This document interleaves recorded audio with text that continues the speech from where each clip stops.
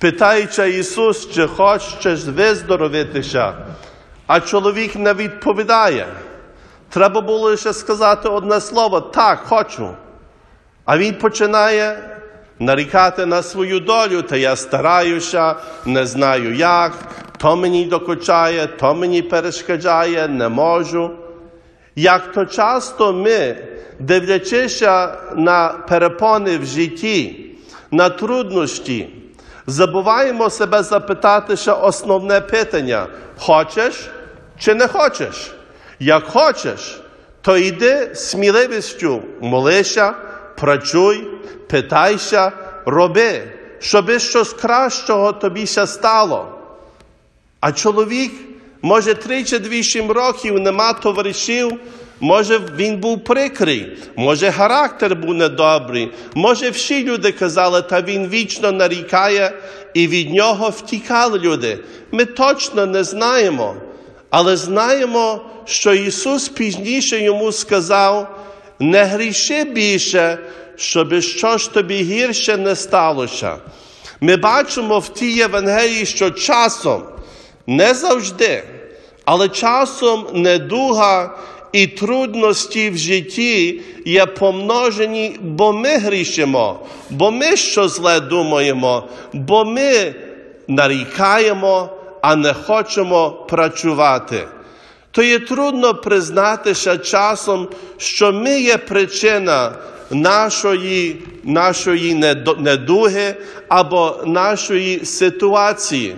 Один чоловік раз собі пішов глибоко, старий, впав у яму, і почав він нарікав, нарешті прийшов до свого уму і сказав: «Та який я був молодий, такий і старий, не дивився, а тепер лише нарікаю, замість вийти з ями».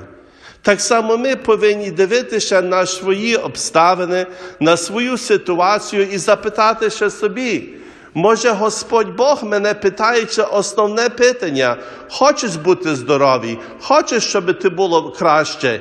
Іди, молися, працюй, дивися, де Господь Бог постелить тобі дорогу до виздоровлення, щоби тобі було краще. Бо Господь Бог завжди готовий виздоровити і дати нам краще життя, якщо ми його бажаємо.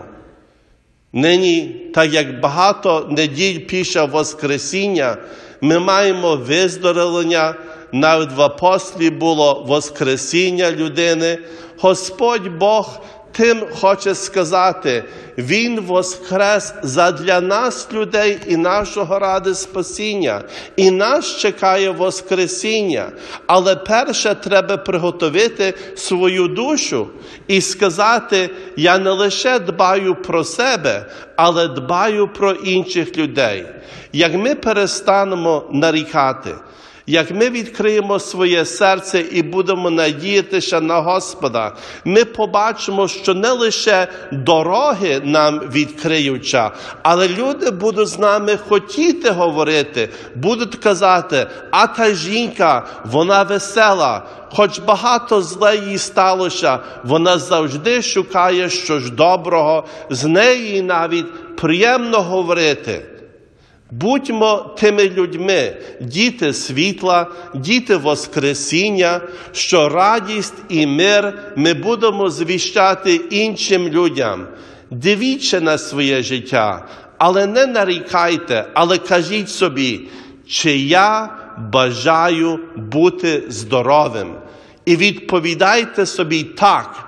І надіюся на свого Господа, буду працювати, буду молитися, буду старатися і по дорожі заохочувати інших, щоб так само вони надіялися на Господа.